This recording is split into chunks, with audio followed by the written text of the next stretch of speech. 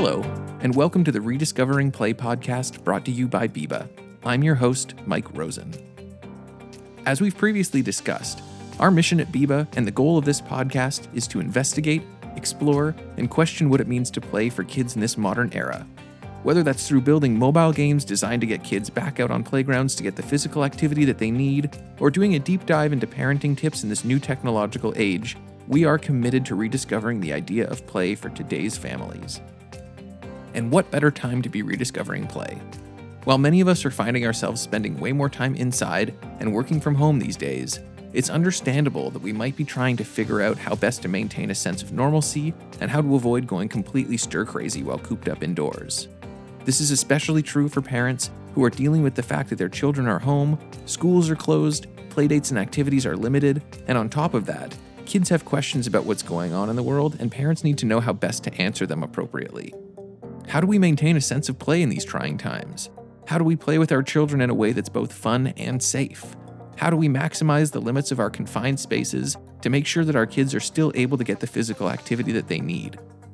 On this next series of episodes of Biba's Rediscovering Play podcast, we aim to answer these questions and more through conversations with parents, childcare workers, medical staff, and various other industry professionals to provide you with helpful tips and tricks, new perspectives, and fresh insights to help ensure that you and your family can stay happy, healthy, and active while we navigate this new current at-home situation.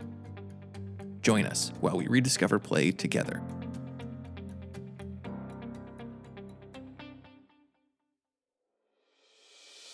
On today's episode of Biba's Rediscovering Play podcast, our guests are Katie Esmond and Keisha Pollock-Porter. Katie Esmond recently completed a PhD in kinesiology at the University of Maryland, College Park in the Physical Cultural Studies program. Her doctoral research centered on the social significance of digital self-tracking and how individuals as well as institutions are taking up emerging fitness technologies.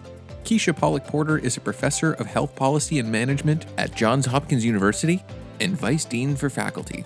Her work uses injury epidemiology, health impact assessment, and mixed methods to advance policies that create safe, healthy, and equitable environments where people live, work, play, and travel. On this episode, Keisha and Katie talk to us about the lack of physical education that's arising as the challenges of distance learning are occurring and the fact that those are disproportionately weighted towards low-income families. Hopefully you learned something and enjoy today's episode. Here's Katie and Keisha. Hey, Katie and Keisha, how are you guys doing? Doing well, thanks. I really appreciate you guys taking the time to be a part of this conversation. Like I had sort of mentioned to you guys before, when I came across the article that you co-authored together on the conversation, I got really excited because a lot of what you guys are talking about and covered in there encompasses a lot of the things that have been the focus of this podcast and that we've been talking about throughout, especially in terms of physical activity and the importance of physical activity always, but especially during this pandemic. And as we're sort of adjusting to these new normals, making sure that physical activity and getting outside and all those different things are being prioritized and that people are being mindful of all of that. Because I know that you guys speak quite a bit about the importance and the benefits that come from physical activity. The other piece that you guys talk about that I think is also something that we've addressed before that's really important is talking about this new sort of back to school adjustment that's being made and these sort of different alternative ways that people are approaching schooling, whether it be adjustments to the way that people are in class in person and specifically, like you mentioned in the article, distance learning. I know that you mentioned in the article that there are a lot of challenges that are starting to pop up in terms of prioritizing physical education and physical activity in distance learning environments and the challenges associated with that. So what have you guys seen in some of the research that you've been looking at and the effects that are occurring in that regard? Yeah, this is Keisha. Maybe I'll hop in and just say to your first point, we know that in this country, or worldwide for that matter, children and youth aged 5 to 17 should have at least 60 minutes of moderate to vigorous, intensive physical activity each day. And for many kids, they're getting that through a variety of opportunities. One includes traveling to and from school, so Safe Routes to School initiatives. So kids walking and biking to and from school helps them get that 60 minutes.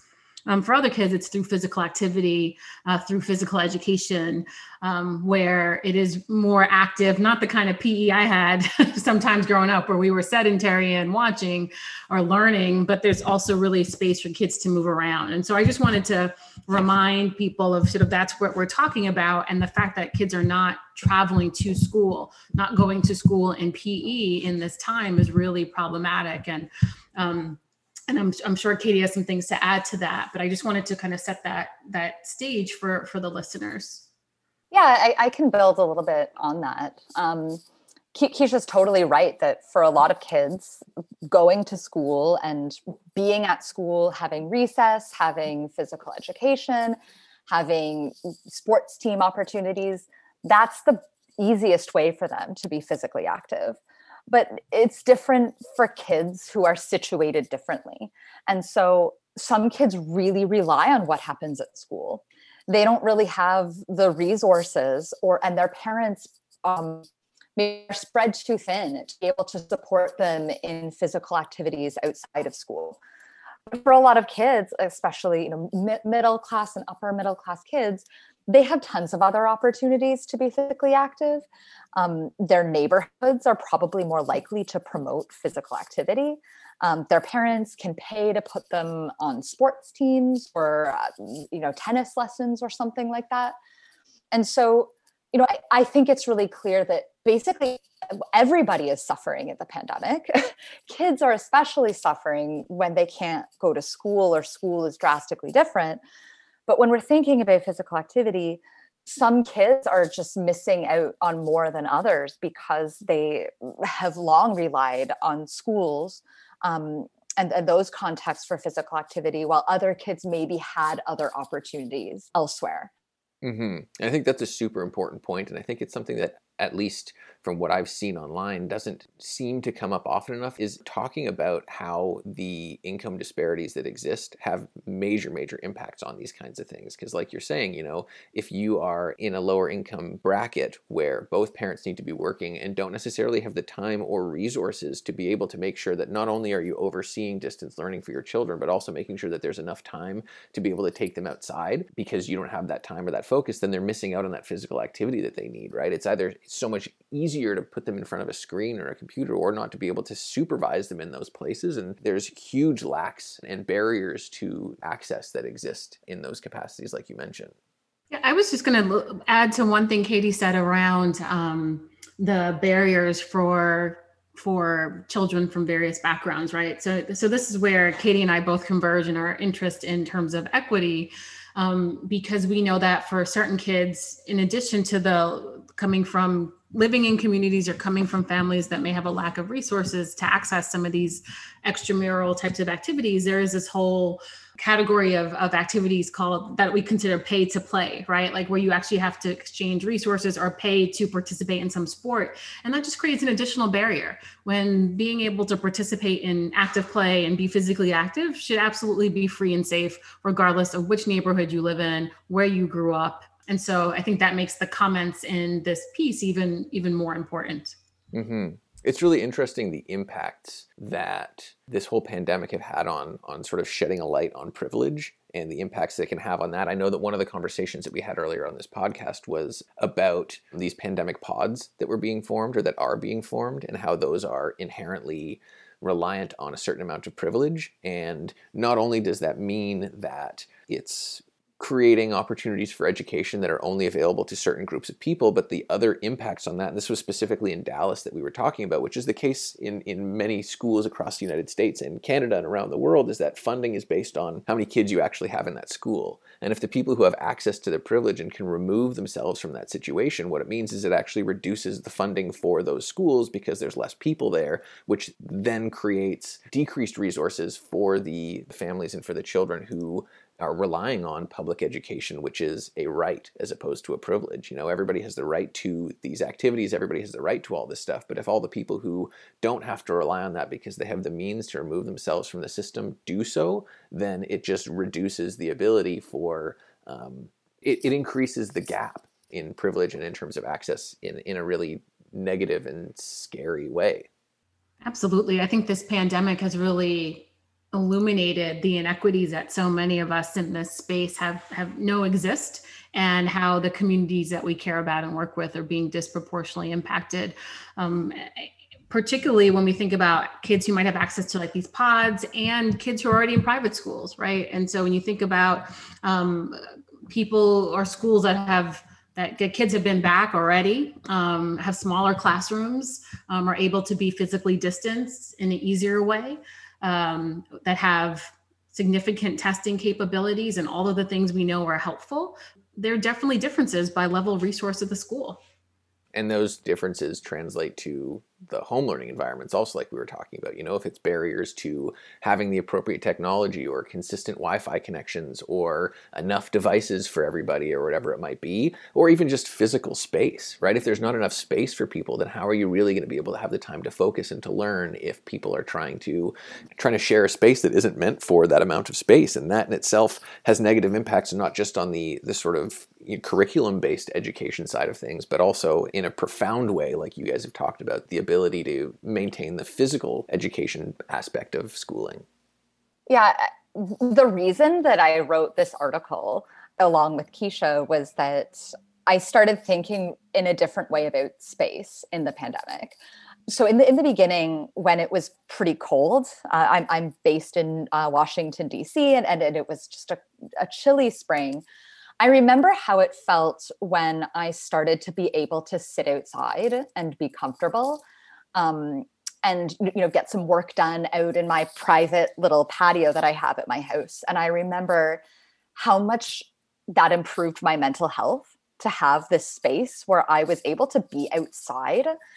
And I am so aware that only certain people have access to their own private spaces where they can be outside. And in the pandemic, being outside is so important. That's how we are able to spend time with others in a way that is more safe. It can be a refuge from, our family members or the people that we live with when we need a little space from them. And so I just started thinking about how private space, but also the right to public space, and how important it was that public spaces be changed from what they currently are, which is largely emphasizing how cars can move around those spaces and how private companies can make use of those spaces. I started thinking about how important it was to change that and to change how we think about public space, because we all need it more in a way that we weren't reliant on it before. It has always been a problem, but I think, in the pandemic, it has just gotten a lot worse. So I'd been thinking about this for months, just the right to space and the privilege of space. And then when school was starting, I was thinking about how things need to change to help the kids that are lacking physical activity opportunities, how those public spaces can change to promote that. Mm-hmm. And I guess the other component of that is, like you sort of mentioned in terms of your own experiences, is that the physical activity requirements for kids is not just about like getting out and running around, but for everybody, but especially for kids, there's some serious mental implications on those things also, in terms of physical literacy, joy, spending time with others, all that kind of stuff is incredibly important, and removing access to that has huge negative implications on everybody, but especially children in schools, like you talked about. Would you like to speak to some of the benefits of physical activity and some of the most important things that come out of that and why it's so important to prioritize? Yeah, absolutely. I can continue first along the lines of thinking that Katie was just sharing, which is the significant benefits for mental health for children who are physically active. We know in terms of the physical activity for kids is also great in terms of just improving flexibility, bone strength. We know that there's correlations with weight loss or weight maintenance as well. So for kids, it's really healthy growth, right? So for kids who are being active as they're growing, the other part of this too is that we like to think about physical activity for kids being age and ability appropriate as well. And so I want to just lift that up so that the kids are being active safely, but certainly benefits for physical health, mental health, emotional health. And there's also research showing the benefits of the guardians playing with the kids too. So I've been involved in research. I've led research where we have engaged adults and guardians as well, and showing the benefits for them of engaging and being supporters of physical activity for kids in their household, which has really been I think an interesting thing to promote during this pandemic, where there's the opportunity, where guardians and parents do have time, right, to be active in that way, when there was so much of the conversation around making sure you're playing with like who's in your household unit. Well, you have guardians with you who are able to engage in that activity as well. And we saw some benefits for them based on some prior work I've been involved with. Yeah, and I think the benefits of physical activity are, people are feeling them so much more in this pandemic.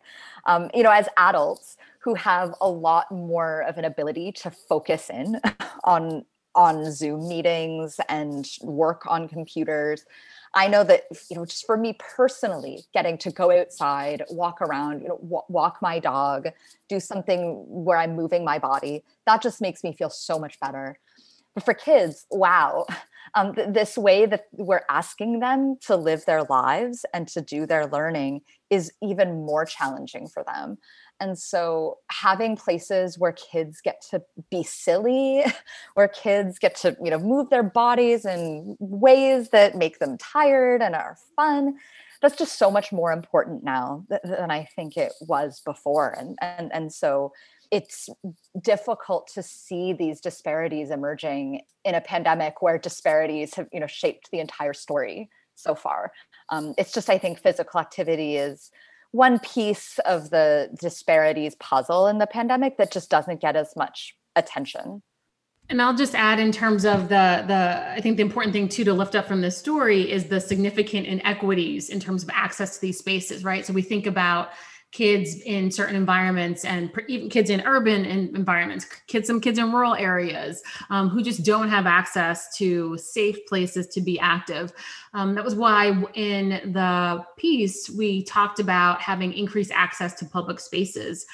We see cities closing down streets to traffic so people can be outside, so they can physically distance and be active. And so in my neighborhood, it's been great to see kids outside riding their bikes, walking and playing in the street where there's no cars coming by. And I live in a neighborhood with very little vehicle traffic anyway.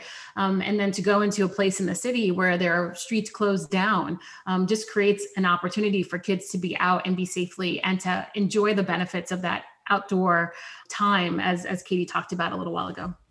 Yeah, it's interesting how this pandemic has almost created like a return to form in terms of play in so many ways. Like we talked about earlier in this conversation, up until this point, I think it's been such a go sort of environment and approach to things. And there's been so many distractions. And I think that people are had been looking at things much more from a utilitarian purpose. And where can you fit this in? And then you schedule it in a more regimented way, which is counter to the way that play was when I was a kid. And I'm sure when you were kids, and how play sort of naturally unfolds, and the importance of that sort of free play exploratory side of things for kids. And, like you mentioned, if you have a backyard, that becomes really easy to sort of let your kid just run around and do whatever they need to back there, versus if you're an apartment complex or somewhere that doesn't have access to outdoor spaces. And it's been great to see, like you mentioned, that there is sort of a reprioritization. There seems to be less cars on the road, even in cities, and more opportunities for people to value how important it is to go outside and take a walk, or to be able to have the space to be able to run around and play and to have access to those things, because there's such a lack of control that I think is felt, and such an underlying anxiety that exists in so many people, and kids are feeling that also. And the ability to get outside and even just distract yourself from it and work out those anxieties instead of being forced to sit down in front of a screen, which is super unnatural for everybody. It's just such a healthy way to sort of reconcile what's going on. And especially if, like you mentioned, Keisha, if there's a connection between guardian and child in those moments, and you can create more of that sort of familial bond in the fact that there are more opportunities for people to be in the same place together for longer periods of time, and to maybe have meals together that they wouldn't have opportunities to before. And, less running around from meeting to meeting into these different places, is why not use those as opportunities to harness and encourage healthy physical activity between the family, and to create those opportunities. Yeah, I just say yes. Yes. I think there's just so many benefits of this, of what we're talking about today. And, um, uh, I think that there are some concerns too, as just the weather point that Katie made earlier, as we're approaching winter. What does that mean? I was talking to a friend the other day who said, oh, I can't, I won't be able to go outside as much with my kids in the winter time. And I said, you have access to warm coats and gloves and hats. Like, kids can play outside when it's cold. And it reminds me of all the kids who don't have access to warm coats and hats and gloves, and what that means for them, right? Where they can't even weather the cold outside. Even so, when it's beneficial to be outside, even when it's cold, just to have that outdoor that exposure to ambient air and just be outside in the sun or whatever else it is, there are kids who are going to be continuously disproportioned by that access. So I just wanted to mention that as well. I think we'll see these challenges continue to be at the forefront come wintertime. Yeah, I was recently asked about what parents should be doing to help their kids to be physically active. Now, of course, that's an important question, right? Parents are now taking on a role that they never really envisioned in their children's lives, where they're teachers all day. They have to manage them in these new ways. And so I think that that's important. But I don't like when too much of the focus is on what parents should be doing. Parents are spread so thin right now, being expected to do their work from home, to take care of their children at the same time. Although I do want to point out that many children in underserved communities, their parents are more likely to be essential workers, so they're less likely to be at home, and that's a challenge too. But like Keisha's saying, there are so many things that aren't just individual level problems that can be solved by parents, taking some initiative to take their kids to a park or something like that. And that's something that I want to keep bringing back into the conversation about play, is that it's not just about parents taking initiative. That is a piece of this, but communities need to step up and ensure that more children are getting the warm clothing that they'll need to be outside, that there are safe spaces, that there are carless areas. So that's just something that I try to keep reinserting. Mm-hmm. Yeah, Katie, this is Keisha. It's really important, especially because, as you said, it's not just about having time or telling that parents go take that kid to the park. They might not even live near a park, right? They might not live near a safe park or have that physical environment, that built environment that even supports this kind of activity. Yeah, and I think it's a really important reminder, like you mentioned, that, the onus falling on parents' shoulders now is, I think, beating a lot of people down, and everybody is adjusting to this sort of new normal and this new reality and taking on roles like they didn't have before. And like you mentioned, this is a universal problem that doesn't affect just one family. This affects all families across all income brackets, across all geographic regions. And it's important for communities to come together and recognize this and take steps to be able to solve those problems, like you mentioned, in creating access. And it's sort of a good transition to another thing that I wanted to bring up, which is initiatives like Play Streets that I know have been an area of focus for you, Keisha. And I was wondering if you maybe want to talk a little bit about that and what that looks like.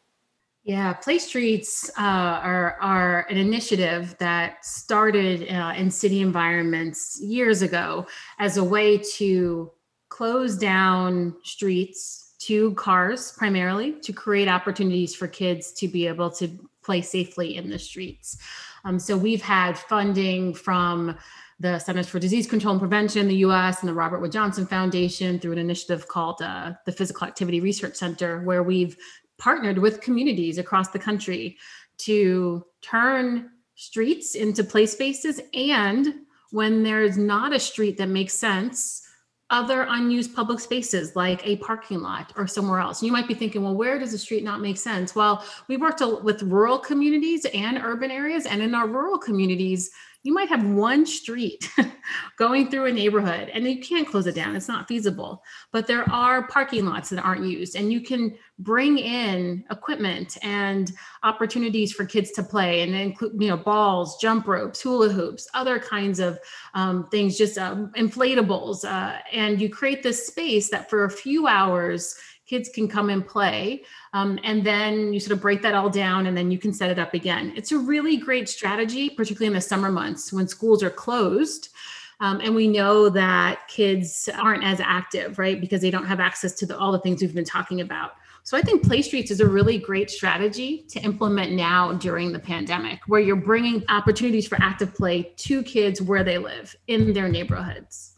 Yeah, and I think initiatives like that are, especially now, like we mentioned, are so important because when, depending on where you are and the severity of the potential lockdown or how big your bubble is or isn't allowed to be at this time, it's so easy to feel incredibly disconnected from the world and from your local community and from your neighborhoods. And for initiatives like this to come together where communities are recognizing that there is a universal need that is affecting everybody, and the best way to reestablish that connection is to create opportunities for that connection, and understanding that there is a challenge and a barrier that occurs that is affecting everybody. And if we can take steps collectively to be able to create opportunities to address that, and also create more of that connection so that people feel less alienated or less alone or less like they're fighting these things by themselves, because these struggles that are being felt by everybody, and the more opportunities there are for connection, especially in outdoor spaces, especially when it's physical, active, and play based, are only beneficial. Yeah, absolutely. And we saw from the evaluation work that we did in both urban and rural settings that there were opportunities to increase social cohesion and connections between children. We talked to kids who said that they didn't see their friends when school ended because they live so far away from each other in rural settings, but they were able to come together at these play streets once a week. We also know that guardians and parents who attended the play streets with the kids met new neighbors. So lots of great benefits. And we also know it doesn't take a ton of money to do this. And so it really is accessible for communities, and really a way to take back the streets. Katie talked about how streets are so designed for cars. Play streets are a way to say no vehicles on this street. It's going to be a safe place for kids in this community to come out and play for a certain amount of hours every week for some period of time. And they're really incredibly beneficial. Yeah, and like you said, it can take a simple form also, and in many ways, the infrastructure for this stuff exists and might be unused in these moments. Like one of the things that you guys mentioned in the article is thinking about things like joint use agreements for unused schoolyards. Like these resources, these places exist. It's just a matter of recognizing and seizing the opportunity to be able to create these spaces that are so vital and so needed by communities these days. Well, so this is one thing that I personally just want to ask Keisha about. I'm wondering how play streets could adapt to a time where people are afraid to get together in groups and they're afraid to be touching the same thing. I was just curious if Keisha had some ideas, or if she had seen this implemented in practice to help families feel safe when they're getting together, even when it's outside. I was curious if you had ideas about that. Yeah, we've been talking about this with communities across the country, how to set these up in a way that are safe. And one of the great things about play streets is that there are different zones, right? And so you can have a little bit more of a structure where people are going in a pattern, right? So imagine setting up different stations or zones, right? So you have hopscotch, for example. You have a place where you can jump rope, and you might encourage people to bring their own rope, right? And so kids can have their own equipment or their own ball. Or for people who have extra jump ropes, you actually can give jump ropes away to kids who come to the play streets in that time. We've worked with organizations who have extra equipment and can do that. But there is a way to set up the spaces so that people are still together socially, but distance apart enough in a way that they are not putting each other at risk. And so they're at least 6 feet away, but they're still close enough that they can see each other. And again, there are other types of activities that we can do where people aren't sharing equipment like balls, right? And so I think that's what we've been talking to parents about. That's what we've been telling communities, that you can set these up so the stations are far enough apart where you still get the benefits of being together socially, but have very low risk of transmission of the virus because you are physically distanced. You still are wearing a mask. You're not sharing equipment.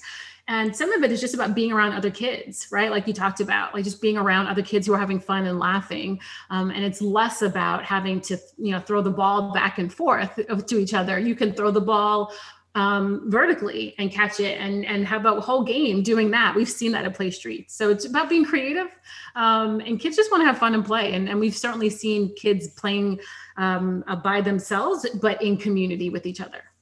That's great. I mean, there's a ton of ingenuity that kids have. And from what I've seen is that kids are pretty good at understanding what the state of the world is right now and what they should and shouldn't be doing to be able to keep themselves and their families and other people safe, and adapting and figuring out new ways to play alongside each other. Like you mentioned, something as simple as, instead of throwing the ball back and forth, why don't you throw the ball vertically, and what does that look like? And that's still fun, and kids are still adapting and figuring out ways to make that happen. And it's just about providing opportunities and spaces, really, and like we mentioned, there are significant barriers depending on different income brackets and different communities who may or may not have easy access depending on where they live, or the circumstances of their living, and or whatever it might be. And it's just, I think what it boils down to is it's just really about making as many people aware of these challenges as possible, and recognizing how important physical activity is to the health and well-being of children, and making sure that those things remain a priority, so that communities and individual families, or whoever it might be, are getting together either on a neighborhood level or on a bigger level to be able to create these opportunities in these spaces, recognizing that there is an issue that is existing these days that needs to be addressed. Yeah, I think that we've seen a lot of creative solutions to problems we never envisioned we would face in the pandemic. And that has been something that has been heartening to see. It seems like it's so often it's a matter of who has the will and what is prioritized. And so we wanted to make a case that this is something that should be taken very seriously, and that communities need to be thinking creatively about solutions to this problem. And I think that the article does a great job of highlighting that and making it clear and making a good case for the importance that exists and the barriers that exist there. So I highly recommend that everybody goes and checks out the article that we're talking about from the conversation. I'll make sure to include a link in the episode bio so that everybody can have a look at that. But before we wrap up, is there anything else that you guys wanted to add on this topic to make sure that everyone's getting the full story? Something that I really wanted to emphasize here is how much a lot of children are losing out in the pandemic, and they're giving up a lot so that their communities can be safe. And so I think it's really time for communities to step up and think about what we can do to try to make this a healthier time for them and a more fun time for them, because fun is still important, even when it feels like a lot of days aren't as fun as they used to be. And I'll just add to that and first of all, strongly echo Katie's comments and just say that there are so many benefits to children playing outside. So active outdoor play is critical. And we have lots of strategies that work. Again, encouraging cities to close down streets, close down driving lanes, replace them with activity areas, promote play streets that can be age appropriate, child friendly, and done in a way that is still promoting community while keeping people safe, because they can still be physically apart. So cities know how to do this. I hope that other cities embrace these strategies as well.